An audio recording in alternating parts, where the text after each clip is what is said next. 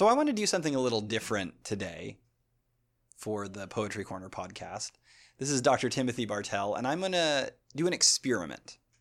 Sometimes we have these poems and poets that we think we know well. A poet I've known for a long time is Gwendolyn Brooks. Her poem, We Real Cool, is a standard anthology piece. If you've taken a poetry class on American poetry, you've probably read it. The experiment I want to do today is look at a poem by Gwendolyn Brooks that I don't know well. I feel like I know her because I've read and talked about We Real Cool many times. I'm not going to read and talk about We Real Cool. It's a famous poem that is often compared with jazz, often compared with early to mid-century African-American culture and expression of African-American experience in Chicago. I want to look at a poem of hers that I don't know well and start to talk about what I notice in it and try and expand my own experience of Brooks's poetry. She's one of our great 20th century writers, one of our great 20th century poets. In fact, she was the first African-American woman to win the Pulitzer Prize in 1950. So this is a poem from 1945 called Still Do I Keep My Look, My Identity. And I'm going to read it and start to get to know it along with you. Each body has its art, its precious prescribed pose, that even in passion's droll contortions, waltzes, or push of pain, or when a grief has stabbed or hatred hacked, is its and nothing else's. Each body has its pose, no other stock that is irrevocable, perpetual, and its to keep, in castle or in shack, with rags or robes, through good, nothing, or ill. And even in death a body, like no other on any hill or plain or crawling cot, or gentle for the lilyless hasty pall, having twisted, gagged, and then sweet ceased to bother, shows the old personal art, the look, shows what it showed at baseball, what it showed in school. One of the first things that stands out to me about this poem is it gets around to death eventually, and it's one of those subjects that's never far from poetry. I want to think about how she gets to that death section. The first time I read it, just about 5 minutes ago, the death portion really stood out to me. I want to talk through how she gets there. Still do I keep my look, my identity. I love that title. It makes me wonder, is it a quotation from somewhere? I haven't looked it up. Like I said, this poem is very new to me. Still do I keep my look, my identity is a little iambic. Identity is not so iambic, my identity, in connection to still do I keep my look. Both look and my are stressed. So my identity is in fact trochaic. That's interesting to me. It's setting up a pattern and then breaking it. Let's look at this first stanza. Each body has its art, its precious prescribed pose, that even in passion's droll contortions, waltzes, or push of pain, or when a grief has stabbed, or a hatred hacked, is its. Now, I like this because there's a lot of dependent clauses. Each body has its art, very straightforward clause. Its precious prescribed pose, that even in passion's droll contortions is its and nothing else's. That would be a simple way to say it. But in fact, between passion's droll contortions and is its and nothing else's, we have all of these descriptions of the situations in which the body keeps its pose. In passion's droll contortions, waltzes or push of pain, or when a grief has stabbed, or hatred hacked. All of these are rather negative at the end here. When a grief has stabbed, hatred hacked, push of pain. But these first two situations where the body keeps its pose, in passion's droll contortions, waltzes, those are a little more positive, but droll contortions doesn't seem particularly positive. Droll is one of those words that's a little old-fashioned, meaning something like amusing, but not exalting, not necessarily edifying, maybe diverting. And contortion, passion has a diverting or amusing contortion. That seems to indicate that passion itself is, on the whole, not necessarily a positive thing. Waltzes, that's a nice word. And I also think it's interesting that waltzes is set off from all the others by just being a noun, a plural noun. It doesn't have any modifiers. Waltzes gets to be there by itself. I think of waltzes as positive, but waltzes is also formal. Waltzes is highly regimented. And the point here seems to be that your body will keep its idiosyncratic pose, its idiosyncratic shape, even when you do something as regimented and formal as waltzing. Now, I suspect, dear listener, that this idea that individuality is kept even in highly formal circumstances is also perhaps suggestive of poetry. That when we write formally, when we write in highly regimented traditional forms, akin to waltzes and dancing, we retain our individual voice, individual pose. This idea of language posed is actually something that Eliot himself talks about.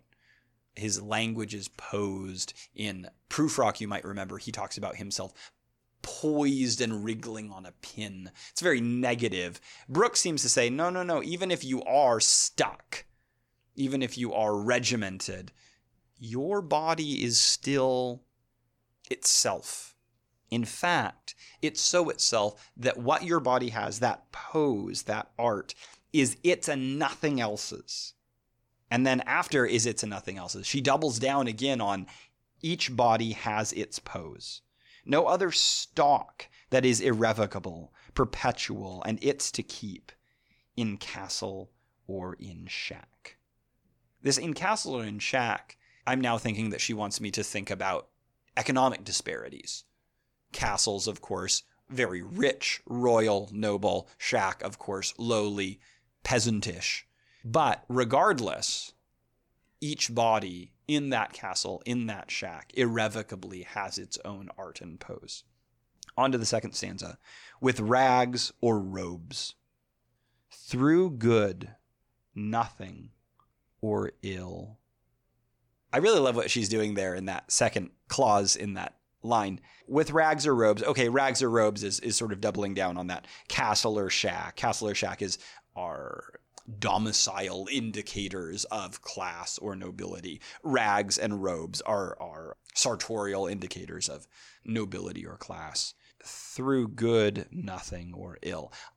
I would expect, and I probably am amateurish enough of a writer to even have written through good or ill, or nothing. Good or ill is so connected in our minds as a stock phrase, good or ill. But Brooks is, I would argue, intentionally breaking up our conventional conception of how to talk through good, nothing, or ill. And it also starts making me wonder why we think of good or ill as this either or. She introduces this idea that nothing could be a third option. You could have good, you could have ill, you could have nothing. In putting nothing in between good and ill, she's disrupting how I usually speak, how I usually think. I like that. Reader, I like this poet. Listener, I like this poet. Now to the death. We were going to talk about how we got there. We have this idea that the body has its art, that in all these situations, some pleasant, though perhaps not particularly edifying, and many painful, in nobility or in non-nobility, in vulgarity or in fancy attire, regardless of all those, every body has its pose. Through good, nothing, or ill. Good or ill, I think we could see as perhaps putting us in mind of marriage vows for richer or poorer in sickness and in health. What comes after richer, poorer, sickness, and health? Till death do we part. And what's the line after rags or robes, good, nothing, or ill? And even in death, a body like no other, on any hill or plain or crawling out, or gentle for the lilyless hasty pall, shows the old personal art. The marriage vows are a formal structure that Brooks is alluding to without coming out and saying, and I like that. This poem has a lot to discover in it. And even in death, a body like no other on any hill or plain or crawling cot, or gentle for the lilyless hasty pall, having twisted, gagged, and then sweet ceased to bother, shows the old personal art, the look. What makes me wonder, this is going to sound morbid, it makes me wonder about the mortician's experience of personality in dead bodies. Brooks is writing in Chicago, a place that's famous for being a dangerous place to live. And she gives voice to, among other things, the sort of rough and tumble jazz culture of Chicago.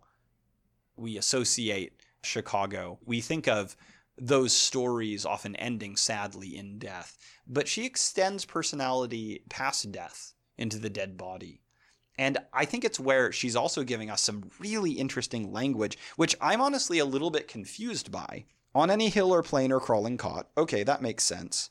Or gentle for the lilyless hasty pall.